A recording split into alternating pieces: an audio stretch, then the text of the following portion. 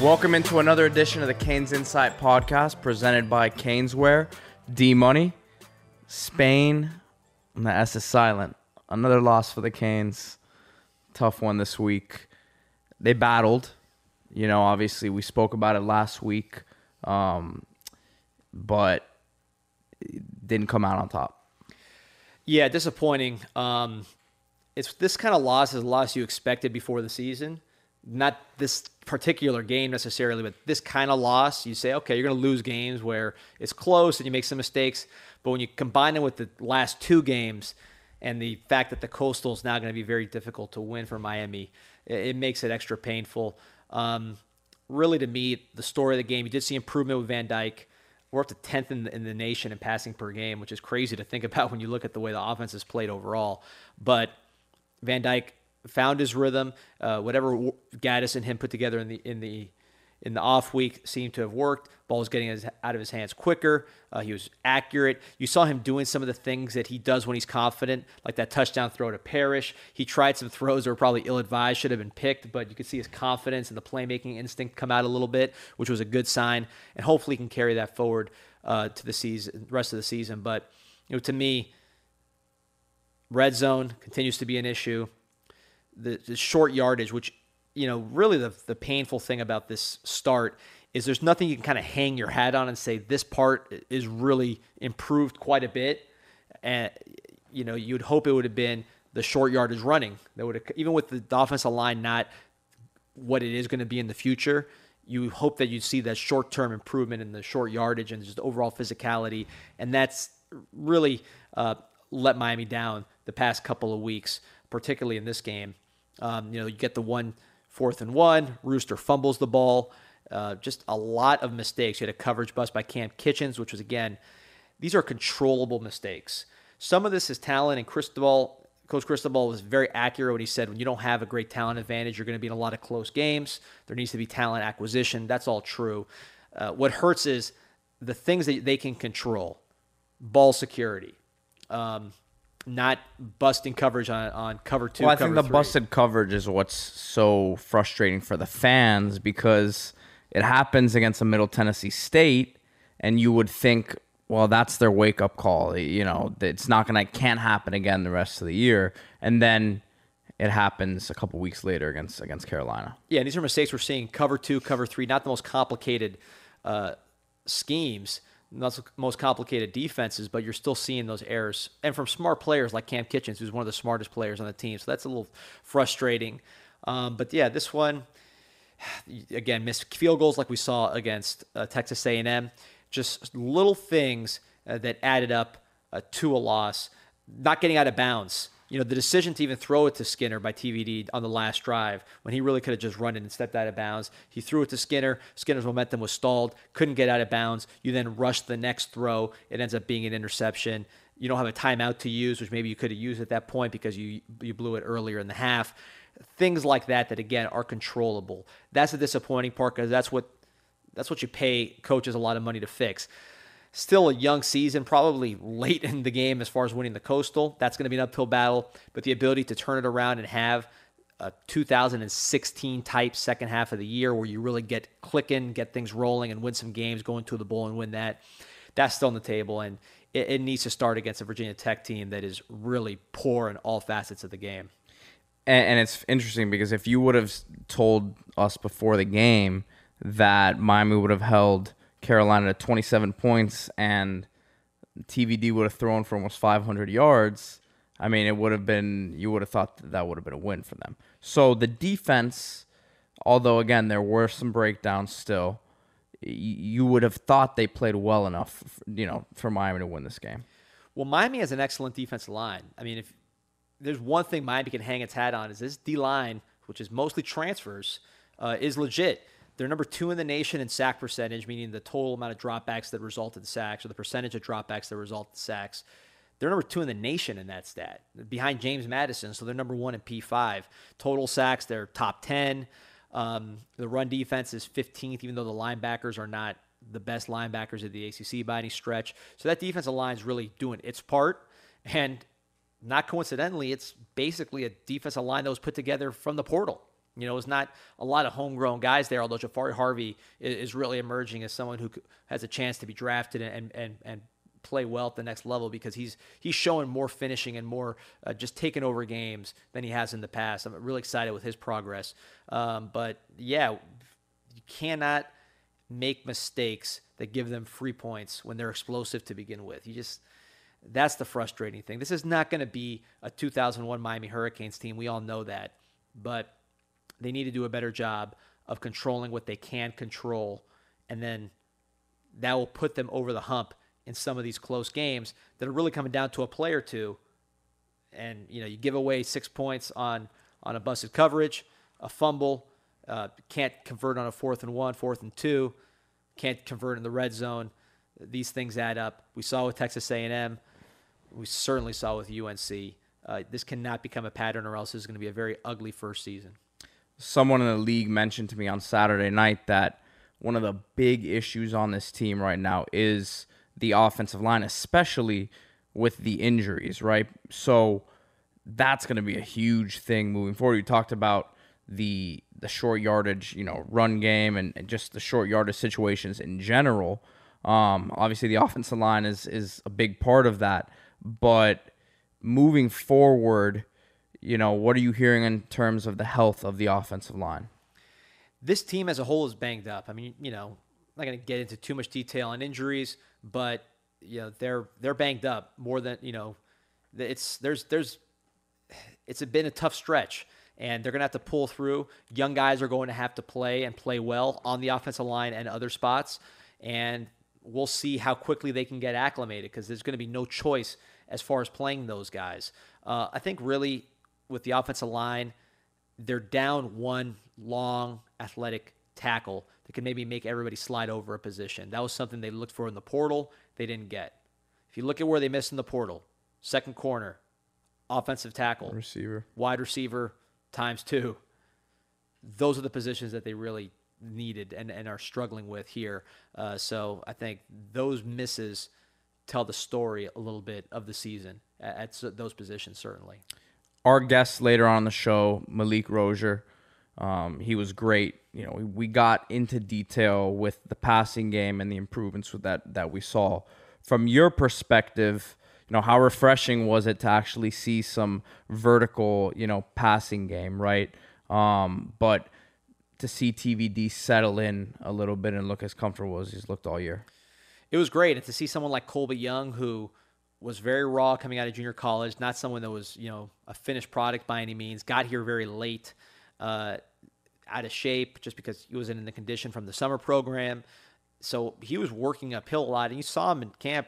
He wasn't blowing anyone away. He wasn't playing very fast. But now the game slowed down. He's in better shape. You're seeing him play fast and make a couple plays like he did on Saturday. The confidence elevates. The practice performance elevates, and it all hopefully will result in a player that you can count on and can give TVD what he needs, which is the ability to throw those 50-50 balls with the expectation that the receiver will come down with it like Rambo did last year. That's not on the team. Colby Young with his big hands, size, overall size, the ability to adjust to the ball, the ability to pluck the ball, he presents at least an opportunity to have that kind of player. So it'll be interesting to watch him going forward. You mentioned hoping to have a 2016 type second half of the year turnaround. Other than Miami obviously going out there and winning the rest of the games on their schedule, right, which doesn't look very realistic at this point. What is the best case for Miami fans, looking at the rest of the season? Because obviously, the recruiting is going to come into focus now, and this roster needs more guys, so that's going to be Cristobal's focus. But in terms of what happens on the field and certain positions and guys developing, what is the best case scenario for this team?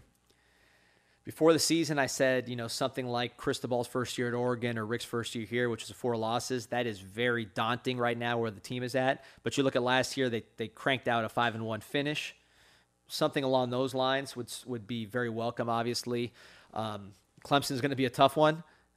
FSU will be hyped, but really those are winnable games. Aside from Clemson, which any game is winnable, Clemson is going to be a very tough ask. But the rest of the games, Miami should be the favorite going in. Florida State we'll see on game day. We'll see where the two programs are at that point. But Miami's going to be the favorite in most of these games going forward. So to win the games where you're favored in, maybe balance out some of the bad bounces that you had earlier on the season, some of the self-imposed mistakes that you made early in the season. That to me would be tremendous to finish on that kind of run. That's probably a tough ask with the way they're playing right now and already having 3 losses in the can. But if they can meet that preseason expectation of 4 losses, an improvement from the prior year, that would be tremendous. But there's a lot of work to be done before they can get to that point. First is beating a Virginia Tech team that's really not good in any area, but certainly at home has the potential to beat this Miami team. So the Canes are 7.5-point favorites next weekend, and obviously they were favored this last weekend against Carolina. But like you said, this has not been a very good Tech team this year. Yeah, their offense is bottom of the barrel in the hundreds. They're a pass-happy offense. They don't run the ball very much. They're a majority pass team, but their passing offense isn't great. Their running offense is near the bottom of the country. Their scoring offense is near I can the tell bottom you of the from an country. NFL talent perspective, they don't have at least the draft-eligible guys this year. There may be some young guys on the team, but off the top of my head, I can't think of anyone who's a top-level prospect for them. And they're also banged up like Miami is. But you look at the defensive side of the ball, their yards per play defense is adequate, but their scoring defense is terrible. Really, they're just a bad football team, but they can still beat Miami with an inspired performance. Miami coming off the Texas A&M game, you lose to Middle Tennessee State. Coming off the Middle Tennessee State game, you lose to North Carolina. Can they bounce back from a loss, even with a game where they're supposed to win? Are they going to be the more motivated team? They should be, but that remains to be seen. I think one thing that Virginia Tech does well is protect the quarterback. That's probably the only stat that I found where they were not in the bottom third, bottom 10% of the country was they're a pretty decent pass protection team, let's say in the 40s as far as sack percentage allowed. That's Miami's strength, is getting after the quarterback. So to me, that's the one matchup I'd watch. If Miami can really get pressure on this guy and force him out of sorts, it's going to be a tough day for Virginia Tech because they just don't have the explosiveness to handle that. But Miami's got to come out motivated. It's a noon 12:30 game. It's homecoming for Virginia Tech. A lot of things you don't like coming out of a dispiriting loss. So it's on Mario Cristobal and the coaching staff to have this team ready to play desperate, because once you get one win, now at least you feel what a win feels like. You go play Duke at home, which is another extremely winnable game, and Virginia is horrible this year, which is the subsequent game. You could crank off 3 wins pretty easily if you play anything close to your talent level. Kind of saw it happen, last year, right? When TVD got cooking, and it wasn't a win last week, but you would hope that what the offense showed, right, that carries over to this week. And then if you string a couple of those performances together, right, you need more points than what you got last week, but maybe you can get this thing rolling a little bit. Yeah, a team with a good quarterback and a good defensive line should be able to beat bad teams. That's just college football 101. It's not going to happen every week, but you should be able to win games against bad competition just by those two positions. So if they can get them rolling at the same time, we'll see what happens. Last week was a positive step in certain respects, but really disappointing overall, and it's going to be interesting to see how the team responds.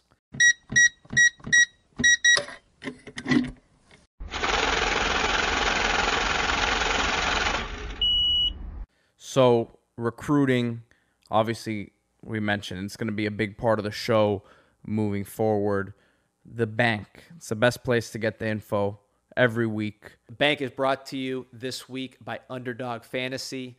We got a promotion here. Use promo code CIS. You get $100 to match your $100 deposit, just like a 401k, but a lot more fun. This is daily fantasy sports, legal in Florida, most likely going to be legal where you're at. This is not online sports betting, but a lot of options, a lot of fun, and a lot of ways to make money with your sports knowledge and beat me and Pete. We'll be posting our picks on the website. CIS will have the sign-up link. Again, promo code CIS. It'll be on Twitter. It'll be on our Facebook, on our YouTube. So the sign-up link will be everywhere. Promo code CIS. Just jump in there and put it in. You get the $100 match. This week, I did my pick'em, my 3.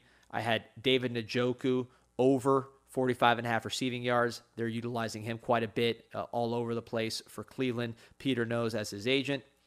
Justin Fields over 222.5 total yards. I think he's catching his stride. Bad offense, but great player, and I think he's playing well. He'll run as well as throw. And then I got Breece Hall, 75.5 rushing and receiving yards. Look at the slip. See if you can beat that.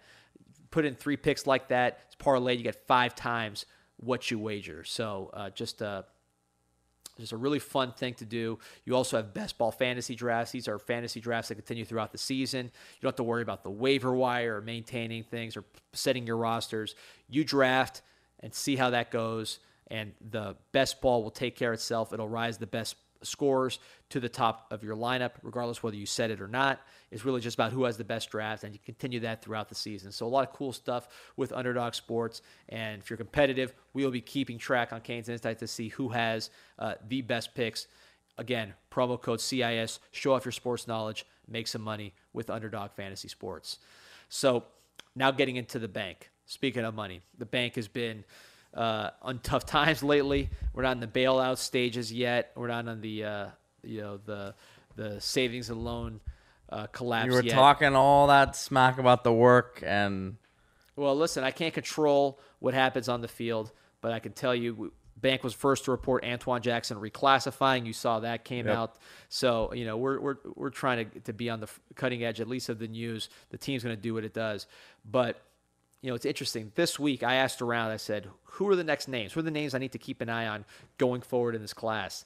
And to a man, people said, we cannot tell you these particular names, but if people knew who we were working on, they'd go crazy. So keep an eye on this class in the next couple weeks to see if some names emerge to really get people going. I know that's very cryptic, but I'm telling you, when I usually ask, I say, what are the names to watch? I get, for example, Stanquan Clark, we're putting up the heat on him. Edwin Joseph, we're putting up the heat on him. Like Tayshaun Lyons, we got last week. This time I'm getting silenced, which means that there's some big names being worked on. I'm told these names would cause a big stir. We'll see when they come out, and then we'll remember this conversation. But Miami is big fish hunting. I heard that with respect to this past weekend, with a lot of recruits, the IMG kids, Francis Malagoa, Jaden Wayne, et cetera, and some underclassmen, that the word out of that weekend was it was the best Miami recruiting weekend in years. People who had been here dating back to Al Golden were saying things like that. So a lot of positive momentum from the recruiting side coming out of that loss, even though the game itself was pretty poor. Some other tidbits. I asked what players are really stepping up as far as senior seasons. Robert Stafford, I believe I mentioned last week, as someone who's really coming along as a guy who's already a blue chip player, but probably better than that.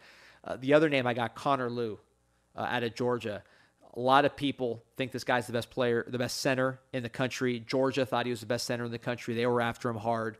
Grew up a Canes fan. Miami did a great job recruiting him. This is someone who's 16, I believe, when the season started, so very young, but just dominating offensively. He's playing tight end. He's scoring touchdowns. He was pointed out as someone, we knew he was good, but he's starting to match that potential. Frankie Tinalau was on the podcast a couple weeks ago. You can watch that interview if you haven't seen it. Just check on the YouTube channel or the podcast feed. He was a great interview for us. But speaking of folks, I say, we knew this guy was a talented guy. We knew he was someone with a lot of potential, but he is a lot better than we thought from what he's shown as a senior. So that's a name that's rising. Miami is going to hit the portal extremely hard. I can't stress that enough. Positions that maybe you didn't think were portal positions will be positions that Miami goes after in the portal. I already mentioned 2 to 3 wide receivers, but there's other spots that maybe last year you said this was a secure spot. We're good for the next couple of years. I think you're going to see those positions potentially get some help that you didn't expect. So, really on recruiting front, all I could say is this is the quietest recruiting time I've heard, and not because nothing's happening, but because people are sworn to secrecy. That, in my history, that's usually a good sign. So Miami fans, stay tuned, see what happens there. Some of the names we've talked about before as far as Stanquan Clark, Edwin Joseph, other names, Sampson is going to be a continuous battle. They'll work that one. Names that we've heard, those will still be the names we're talking about. Chris Johnson is still a priority. But keep an eye out for new names that might be names that you don't expect in the coming weeks. That's all I can say on the bank. You threw a stay tuned in there. I don't know if Canes fans should be worried. It's take it as a good sign. When people are sworn to secrecy, they usually will be forthright. That tells me that big things are brewing, and I'm excited to see what it is. But I heard it. The next couple of weeks we could be seeing some news on those fronts. The more things change, the more things stay the same. Caneswear is still the number one spot for all your Canes needs, your South Florida sports teams needs. They got it all. They got the new Miami Knights jerseys coming in, all kinds of new gear coming in, the new Adidas Ultra Boost, everything you need to get ready for the season. You've been working hard. Christmas is still a long way away. You got some money saved up. Blow it now. Buy some stuff. Get ready for the season. Look right. Everybody else is investing. Invest in yourself. Invest in your wardrobe. Look, no more of these old, ugly shirts from the 2014, 2016 when we lost a lot. New era, new gear, same old Caneswear, the best in the business for South Florida sports.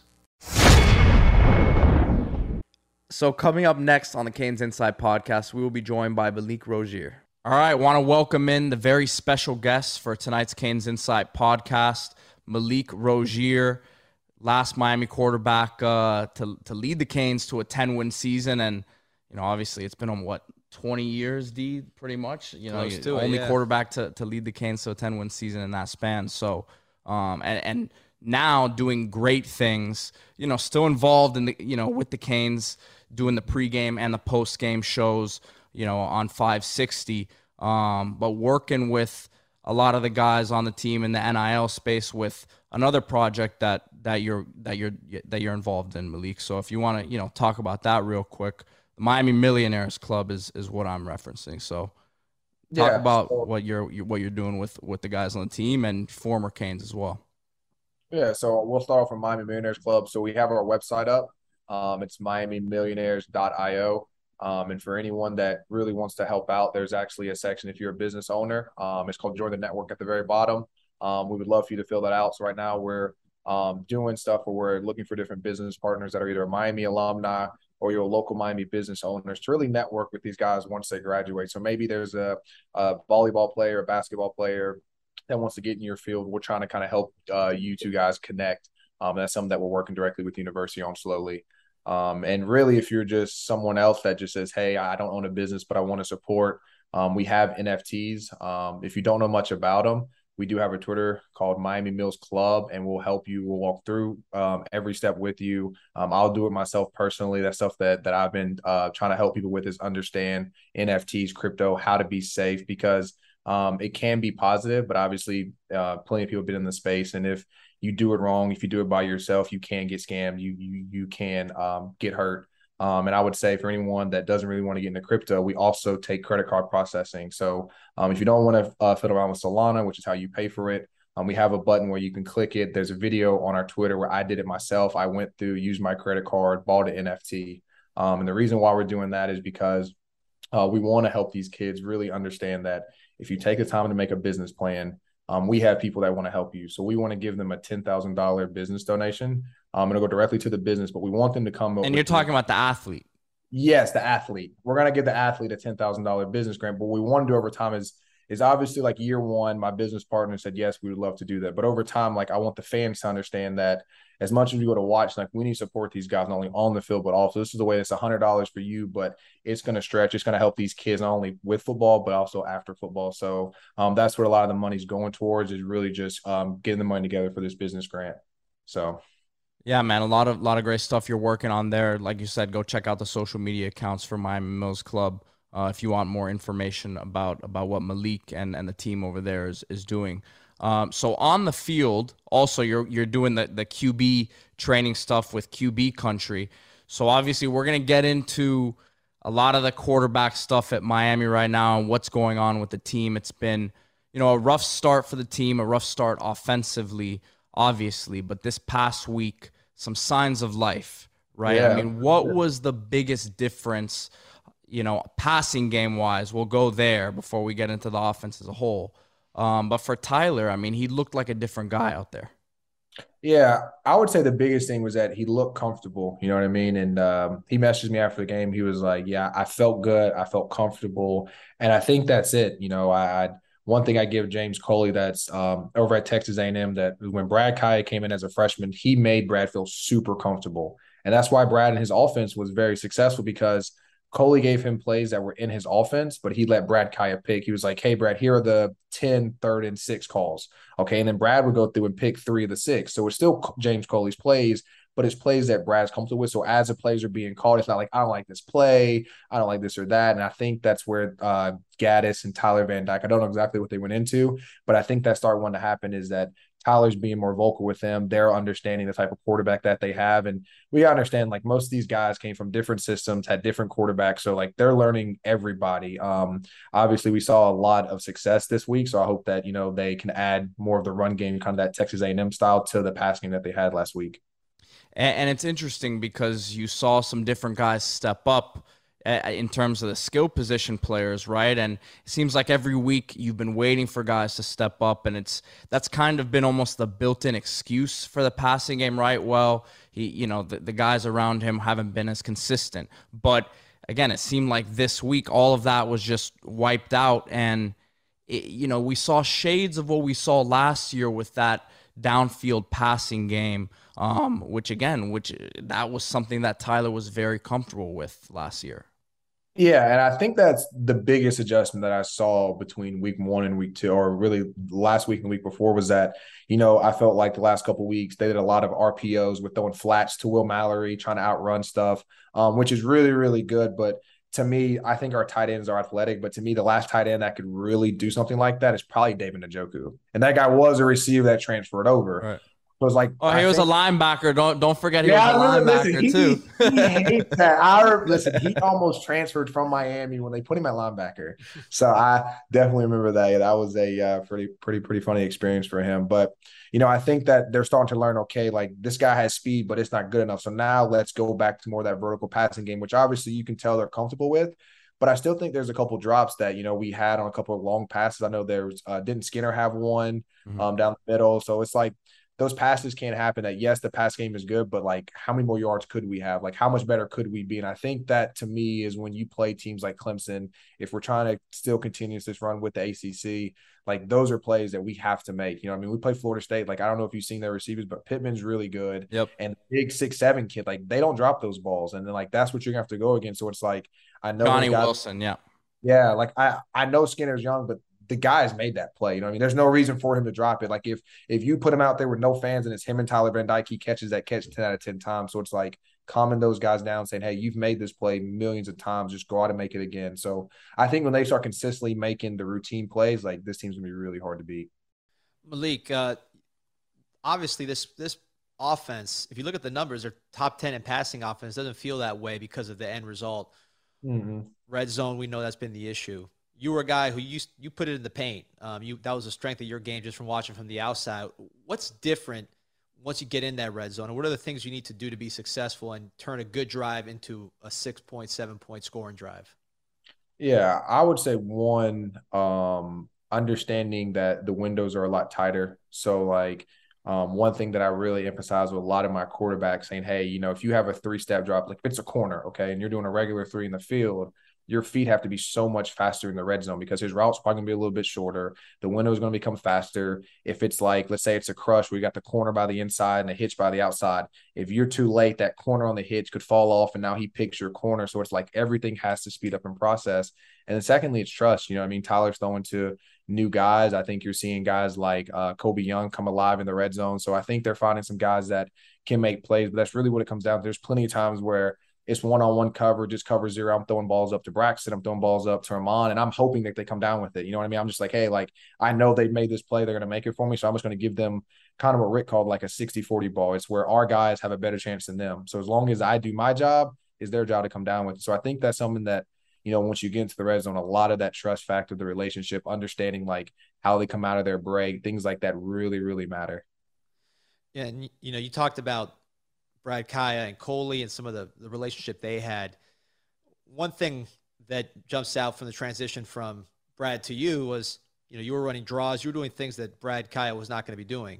Mm-hmm. So how important is it to have that offensive coordinator and quarterback come together and talk about not just plays they like, but really adjusting to the strengths of their game? Is that something? How's that process work? How'd that work for you going, the same coach from Kaya to you, but obviously a much different looking offense. How was that process? Yeah, I think that's something that we're slowly going to see with Gaddis's offense. Year one, when you have a talented team, the worst thing you want to do is confuse them. You know what I mean? You want to stay simple. Obviously, you're going to add some advanced stuff, but what I can say that Rick really did was year one. I remember Brad was there. We were I formation, offset I. We had Marquez Williams, Pops as our fullback. Like we were heavy. And then all of a sudden he was like, okay, I have a more mobile quarterback. I can adjust. I can change. And so I think that's kind of what we're going to see over time, especially if we ever do change from Tyler to Garcia. I think you're going to see kind of the same adjustment of a more mobile style offense. But a lot of it does run through your quarterback. Like Brad was never a runner.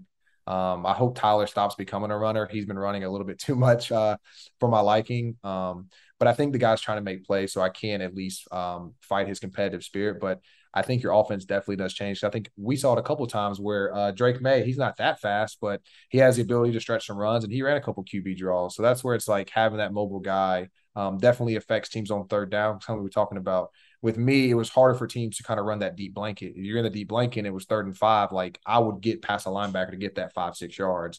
And that's kind of where like it really helped our offense in some ways. Big topic with the fans is tempo. This is not what we had in the past 2 years as far as the pace of play and the amount of plays. You as a quarterback, did you like playing at a faster tempo? Was it easier for you? Did it just depend on the situation? I mean, what's your view on tempo in college football today? Yeah, I'm a air raid lover. I'm probably not as fast as Oregon, but I probably want to be a second behind them. Very Didn't much. you guys run you guys ran in high school like every play Air too, raid, right? yeah, high school. Yeah, we did. We ran Tony Franklin. So Tony Franklin was one of the original Yeah. inventors of the air raid. He didn't do as much as what like the Ricks like to call green words, where it's like, hey, it's yogi and it tells you the entire play, formation, cadence, everything. He was big into like 4 vertical concepts and throwing digs and slants off of 4 verts. But yeah, I'm big into tempo. I feel like when you tempo teams, one, you see if they're conditioned. So a lot of times you get a lot of defensive linemen that are out of shape. Secondly, what happens is teams become more vanilla. So you're going to get more simple cover 1, cover 3, cover 2, because you can't go as complex. Secondly, they got to show their hand early. So that's some ways where if you start tempoing teams, it really, really frustrates them. But the problem is you got to have offensive guys that think that fast. So as fast as like the OC is thinking, everyone on the team has to think that fast, because otherwise it is going to be slower. You're going to have false starts. You're going to have guys that are running the wrong route. So that's where it's like, like I'm saying, like I think Gaddis can go more tempo, but kind of the same thing that Rick did. You got to slow it down, install your plays so that I know these plays for the last 2 or 3 years. So when you call it as one code word, I understand what everything means. Because it's like me teaching you English, because what Lashley called one play, Gaddis is going to call the same play something totally different. So they got to register in their brain that when I hear this play, it's not what Lashley called, it's what Gaddis is called. So also we got to understand that too, that like just because these guys come in doesn't mean that they're going to not change their terminology. Because when Rick came in, we had to learn all of Mark Rick's code words, all of his terminology, how he called offense. So it's like, I don't know how they adjusted to that. The best situation I've ever seen was Todd Monken.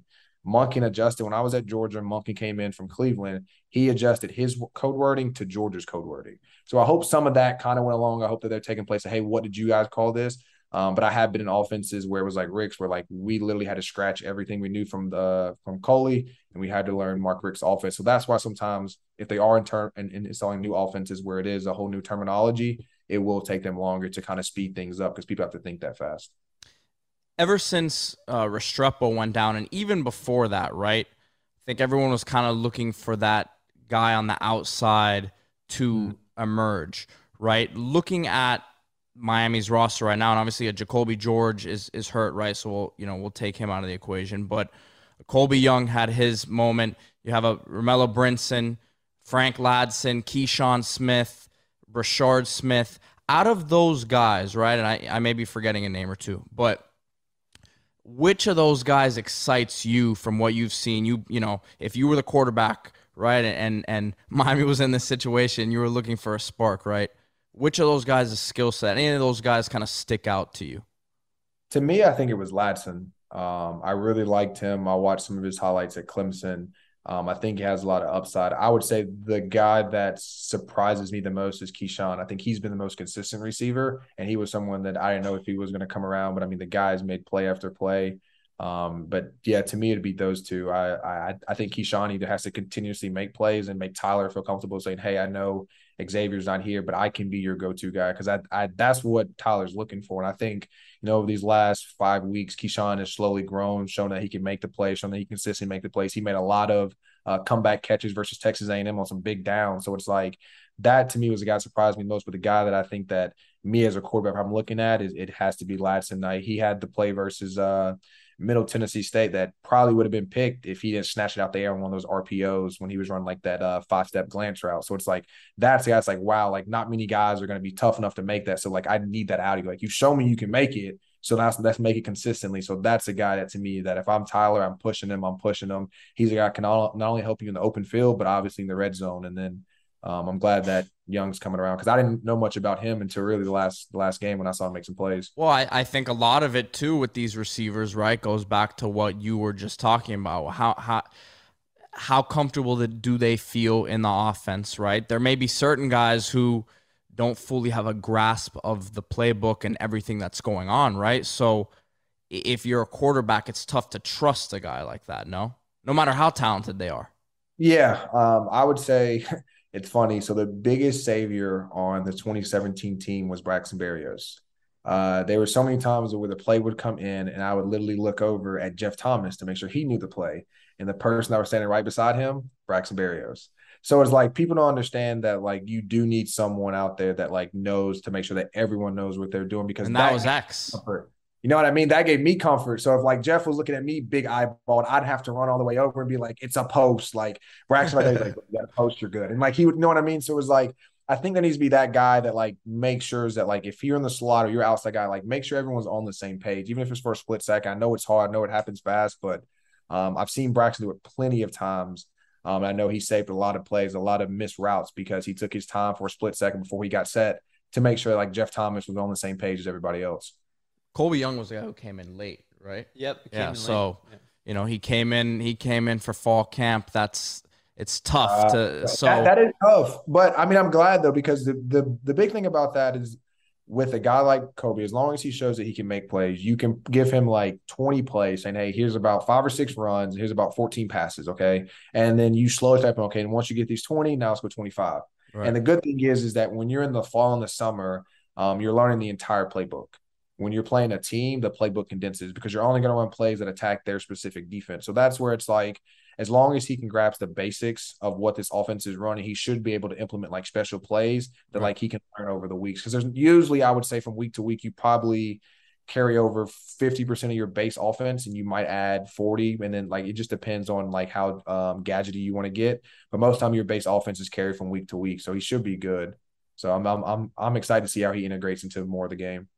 Malik, when people hear your name, the first thing they'll think is winning big games, because we haven't done that. Miami has not done that a lot in the past 20 years. That's the kind of what people associate with you. So just from a team standpoint, quarterback standpoint, what's the difference between the teams that have talent and maybe don't deliver in those big games and perform under their talent, as we've seen over the past 2 decades quite a bit, and then the teams that show up, which – again, talk about Notre Dame game, Virginia Tech game. It looked different. There's been talent, but that looked different. What do you think the key was for those type of performances going over that hump? Yeah, I would say one, that team got tired of losing. I think that, if you compare the 2014 team that I came into compared to that 2017 we won with, that 2014 team on paper would smoke us. I mean, they had guys like Duke Johnson, Denzel Perryman, Rayshawn Jenkins, Deion Bush. Like me and Braxton were just scratching the surface trying to play for that team. So it's like the talent wasn't there, but that 2017 team, man, we bonded. Like there was never a point. Like there might have been some small fights, but there were never any big fights. I remember when I first came there, like during 9-on-7 drill, the offensive lineman, defensive line were fighting literally every day. Before the bowl game, we had an entire team fight. The only people that didn't fight was me, Brad, Ryan Williams, and the 2 kickers. Everyone else was in the fight. So it was like, the teams were talented, but they weren't together. You know what I mean? You had cliques. Like you'd walk in and you was okay, there are the white guys over there. They're like the crowd that hangs with everybody, and then there's the black guys. Like that's kind of how it operated. And it's like that 2017 team, everyone was like crossing. We were mingled. Rick did a good job of, at one point it was very like segregated. Rick like did it by numbers, so like everyone was integrated with everybody. And I think that's what really helped us was that, you had guys that because you sat beside someone, you were forced to learn about him. You know what I mean? Otherwise, like you would pick your lock, you're like, oh, I'm over here. I'm with my DBs. So like all the DBs sat in one corner, all the quarterbacks were in one corner. It was really clicked. And then I think when Rick made it by number order and you had like a receiver by a DB, by a running back, by a safety, by a corner, those guys are going to make an offense by defense instead of like defense on one side, offense on the complete other. So I think that has a lot to do to play for, because there's times to where like, I ain't gonna lie to you, I was hurting. I mean, there was games I had concussions. There was games that I got my shoulder shot up. There was games that, like I literally could barely practice, but it was like I knew on Saturday that I had to deliver because I was tired of losing and that we put in too much effort and that like I knew my brothers were going forward. So there was no way that I wasn't going to go out there too. You know what I mean? So it was just like that's the mentality that like this team has to at some point get. You know what I mean? At the end of the day, like you don't play for the fans. You don't play for anyone else besides yourself and your family, to be honest with you. And that's where like at some point it has to be more than yourself. It has to be, okay, like I now play for my brothers, and that's when you get a winning team. Because most people play for themselves and their families. Talking about, why do you play? Oh, I want to be a millionaire and I want to take care of my mom and my brother. Okay, that's going to make you good. But you by yourself won't win a football game. I promise you. You know what I mean? Be good as you want, but you can't win it by yourself. So it's like whenever you're like, man, like I play now because like I want to see Jaquan Johnson be successful. I want to see Braxton Berrios be successful. That's when the team goes from good to great, because now you're not selfish no more. You know what I mean? And that's where like this team at some point has to get to. Man, Mario's having all these people come in talk to the team. Malik might need to go over there, man. I don't know. I'm trying. I want to help them more business wise. I think that a lot of guys, when you start understanding how the world works outside of football, you can see football in a different aspect. You know what I mean? So now I see it a lot differently, and I think it'll open a lot of people's eyes to kind of what's out there. But yeah, I would love to come back and talk to those guys sometime. I'll say, Malik, last one, because we asked the forum, the website, the members, what questions you want to ask Malik. And one of the users, his name's Jacked Around. I don't know what that means. But he said that you want to know, what's your favorite memory of that 2017 season? What sticks out to you personally from that year? It has to be Florida State. I know that one's cliche, but I mean, every year I was there, we got beat. We had the blocked field goal, we had the missed field goal. And then some people know, but I was born in Tallahassee. I went to my first Miami game, where it was the Miami FSU game, whenever Ja'Cory Harris threw a touchdown to Kelvin Benjamin in the zone. That was my first Miami game ever. My whole family was there. So my dad was there, mom, sisters, like everybody. I remember like coming out of the game and just like seeing my entire family like crying. And people don't understand, like my sisters were Florida State fans and they transferred over to Miami fans just because of me. So to see them in like Miami gear crying for a team that they grew up loving, but they're happy for me, to me was like the most impactful memory that I've ever had there. So yeah, you were talking about throwing 50-50 balls earlier, and I was gonna say Daryl Langham, you gotta give him a shout out, because that guy made play. People don't understand, that was like his fourth play of the game. Yeah.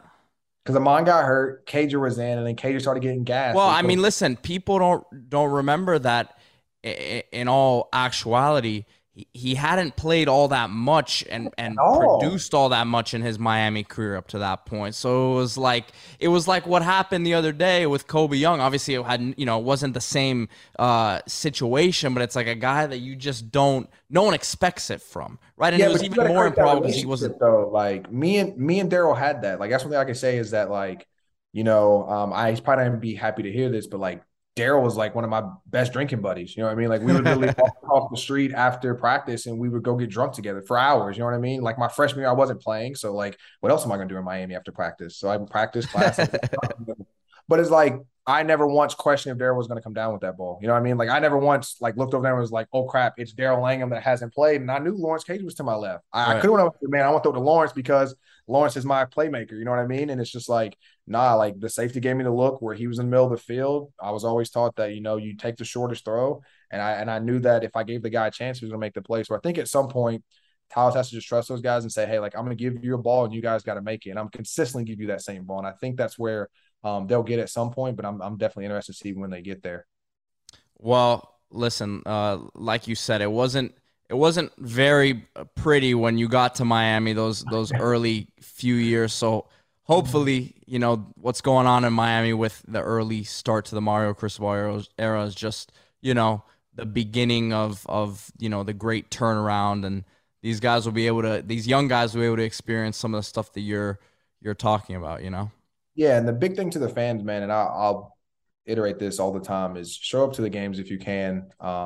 Even if we lose, I know you guys don't like it, but I'll tell you this: one, it affects the other team. Secondly, it affects the recruits. You know what I mean? If you want to be good, like, okay, we understand that we have work to do, but if you really want to be good, it's our future. So what do? You show that our future, that we're going to support not only the current team out there, but them as well. So I think that too needs to be overemphasized, is that the way you win now, when you look at Alabama, you look at Georgia, they have 4 and 5 stars all over the field. We'll get that at some point, but we got to show those kids that, hey, like, we're here to support you. You know what I mean? Like, we want you guys here. We want to be out here for you. I know there's a ton of stuff to do. Like, I drive 4 hours from Tampa every Saturday for home games to make sure that I'm down there. So it's like, I mean, if you're in South Florida and you got some free time, please go out there. I know that the fans, I mean, I love to hear you guys cheer, and I know the players do too. So I think that Mar's done a great job with recruiting, but we now have to support him and the recruits by showing up to the games for the current players as well. Malik Rosier, awesome talking to you. Canes fans, check in with him on social media. You can see everything that he's involved with, and hopefully we'll talk to you again, and it'll be when Miami's on a 6-7 game winning streak, heading into the the end of the season. So we'll see what happens. Definitely agree with that. Well, I'll definitely see you guys around FRM. Definitely. All right, Malik. Thank you, man. Appreciate you joining us. Well, we'll get into the questions now from the Canes fans. Yeah, well, I got one for you, Pete. This is from our old friend, Mark Chandler. Mark Chandler, the young looking 65-year-old motorcycle legend. What steps is Coach Cristobal taking to change the culture within the program, and how long should it take? So this is a trendy question, right? When it comes to culture change, and a lot of this stuff you won't see on the field, especially this early, right? So just from being around guys on the team, and obviously working with a lot of guys on the team, one thing that is a common theme is that it's not a free-for-all as much as it was with the previous staff. And what do I mean by that? This staff is on them more about the nutrition stuff, what they're putting in their bodies. Obviously, the workouts are way tougher from what they say. The stuff with going to class and tutoring, it's just tougher inside that building, right? So what we're seeing right now, obviously, there's guys on the team who are resisting that change, right? And I think part of what this is the growing pains, right? This is the not immediate success, right? That hopefully we can see some signs of change, at the second half of the season. But when you hear everyone saying, "Oh, it's going to take some time," it's more than just getting the players in there, right? It's molding these guys who are in that locker room, right? And you heard Malik Rosier say it, right? Some of the changes and the growth that they went through from the time that he got there in 2014. Those guys were tired of losing. Yes, some of these guys have lost a lot of games already, but it's just going to be that natural growth that comes with, that culture change. It's going to be the little things day in and day out. That's what they are more on top of them about. So, yes, the results aren't showing just yet, but Canes fans, stick with it. I think we'll see the results soon. And again, people are going to hear that and be like, "Oh, cliche. We've heard this a million times." You're not saying you're saying this because you've heard it from players who are doing who were with the previous staff as well. So this is coming from them. This is not my opinion on it. Well, before you could say I was, these guys are. This is what I'm hearing, right? No, this is actually what the players are saying themselves, and I think they've said it in interviews, right, throughout the time that Cristobal has been there. But I'm telling you, that's what the sentiment is from them. and I think you'll see the positive effects of it eventually. Hope so. What do you got for me? So this one here from Twitter, Ryan Samuels 43. Mentally, why don't South Florida recruits work out for Miami? Is it an attitude thing, a sense of entitlement? How can our attitude issues be reflected in how well transfers do at Miami, such as KJ Osborne, Jalen Phillips, Charleston Rambo, all came from elsewhere, and were pretty much the best players right away. Well, remember, transfers, those guys are already good, so there's not a lot of projection. I promise you, if Miami was able to get Zay Flowers out of the transfer portal or Torian Perry from Wake Forest, those guys would have been good too. Those South Florida guys that Miami didn't recruit out of high school. If you get them when they're already first team All ACC, bringing them in, they're going to be good. So transfers are generally going to be better because they're good already. There's not a lot of guesswork. As far as the South Florida recruits, I think there's a few things. Number one, you need to get the best ones. You can't be getting the best ones plucked out of here regularly. And when I say the best ones, the guys that Alabama takes usually have character, they're workers, they're tough, and they have the physical tools. There's usually not a lot of question marks with those guys. A Patrick Surtain, what's the question mark with that guy? Well, I think Canes fans will point to the Tutu Atwells of the world who weren't really recruited by a Miami, but go to a Louisville and is, the best guy on the field right away. Right. That's a whole separate problem, too. I mean, again, the guys we mentioned, Flowers and A.T. Perry, the two All-ACC first-team wide receivers are from South Florida, and Miami doesn't have any receivers. So, that's glaring. That's an evaluation issue. But as far as, I think what the question was more like, why are the guys we get not doing it? I think it's just you're not getting guys that can't miss. You're getting guys with a flaw here or a flaw there, and then you have a team that's not performing well and not developing guys in general. If you get a Patrick Surtain, it's going to be hard for him to miss, no matter where you're at. Dallas Turner from St. Thomas Aquinas, who's really one of the best players on Alabama's defense. He's not going to miss really many places because he has the character. Well, they may not miss, but is Surtain ending up as a top 10 pick? No, but he's going to be good. I'd take what's his weekness, right? Same thing with. I'm with it, but this is what the Miami fans will Jordan go out there and Battle, say. Another Alabama. We're mentioning, three Alabama guys. Jordan Battle from St. Thomas. A guy had character coming out. He had physical measurables coming out, verified testing, and he was a very productive player. He's one of Alabama's best players. So the good teams are getting guys that don't have a ton of question marks. All right. Attitude-wise, they don't need to take somebody with maybe a questionable attitude because they're Alabama. They're picking and choosing. So they're coming down here to get guys that fit the profile in every respect. So I think some of that is we just need to do a better job of recruiting the best guys locally and not conceding the can't misses, the Brandon Innes's of the world to an Alabama or Ohio State. Because a guy like Brandon Innes, just to think of a local example, who's the number one prospect in South Florida this year, his character is impeccable. As far as football character, I don't know him off the field. I haven't heard anything bad, but certainly insane competitor, insane worker, gamer. So, it has the game as well, the talent. So there's not a lot of downside with a guy like that. That's why Ohio State comes and takes him.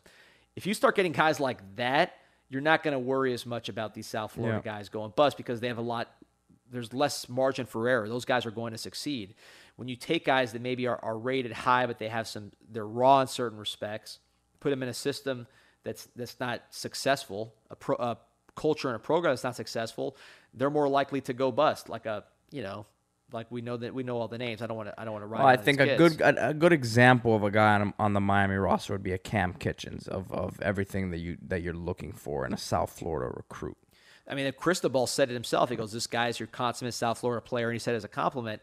And Kitchens is a good player. He's made a lot of big mistakes. Right. I will say, for those of you who are older fans who remember the 1998 season, the 1999 season, Ed Reed made a lot of those mistakes. I'm not saying Cam Kitchens is going to be Ed Reed, but guys that are smart and like to be aggressive, they learn the hard way as young players. Ed Reed against Penn State, memorable bust when he was supposed to be helping out Mike Rumpf and led to a long touchdown that cost us the game. So those things happen. Cam Kitchens is a good player. You need more of those guys that bring the total package of intangibles, strength, and speed. You need to do a better job evaluating the Zay Flowers and the A.T. Perrys of the world. because, it's not like it's not like South Florida stopped producing players. I mean, this has been, if you look at the kickoff classics this year, South Florida teams play teams from all over the country. I'm pretty sure they ran the table. They beat everybody. Well, and including Schefter, IMG. Listen, Schefter puts out his tweet every year with the counties and the regions with the most talent, and it's always Miami and Broward up there. We had 3 South Florida quarterbacks starting this weekend in the NFL. I saw Geno Smith, Teddy Bridgewater, Jacoby Brissett, actually 4, Lamar Jackson. Yeah, so 4 4 South Florida quarterbacks started in the NFL this year or this week. How many of those went to Miami? None. But you look at their character: Jacoby Brissett, Bridgewater, Lamar Jackson. These are guys that you don't have to worry about their character and their work ethic. You need more guys that have the total package, and usually those are the guys that get plucked. That's what we need. That's what we need to do a better job of protecting those can't miss guys. Brandon Innes being the absolute top example this year. Somebody that you get a guy like him, you won't be complaining about South Florida culture, because he will be elevating the culture of the room. So I think that's really what it boils down to. Just doing a better job of getting the best guys locally. Sounds easy. It's very hard to do, but I think intangibles are a major part of that package, both in terms of recruiting sleepers and picking the blue chippers and prioritizing the blue chippers. Well, you said Miami's big game hunting, and some wins would definitely help them reel those guys in. So this weekend, Virginia Tech. We'll see if the Canes can get on get the winning streak going, because, like you said, I think once they get one, things will start going in the right direction for them. Yeah, we need a positive podcast. We need to be, we'll celebrate that Virginia Tech win like it's the preseason hype pod seems many moons ago. They always do, but I'll have a mid-season hype pod if we string together a couple wins. It's not going to take much with where we're at right now. So let's beat Virginia Tech. Not a very good team in any respect, but definitely can win. So there's some tension there. Let's hope the team shows up to play, and we have something to be excited about. A lot of young playmakers emerging at Colby Young, Jaleel Skinner. Let's get those guys going. It'll be fun to watch on Saturday. Remember to like, subscribe, comment, YouTube, Instagram, Twitter, and of course, CanesInsight.com. You can check everything out there on the message boards, and get your questions in every week for the show. Maybe we'll answer one of your questions. So next week we'll be back here at the FRM studios. See you guys then.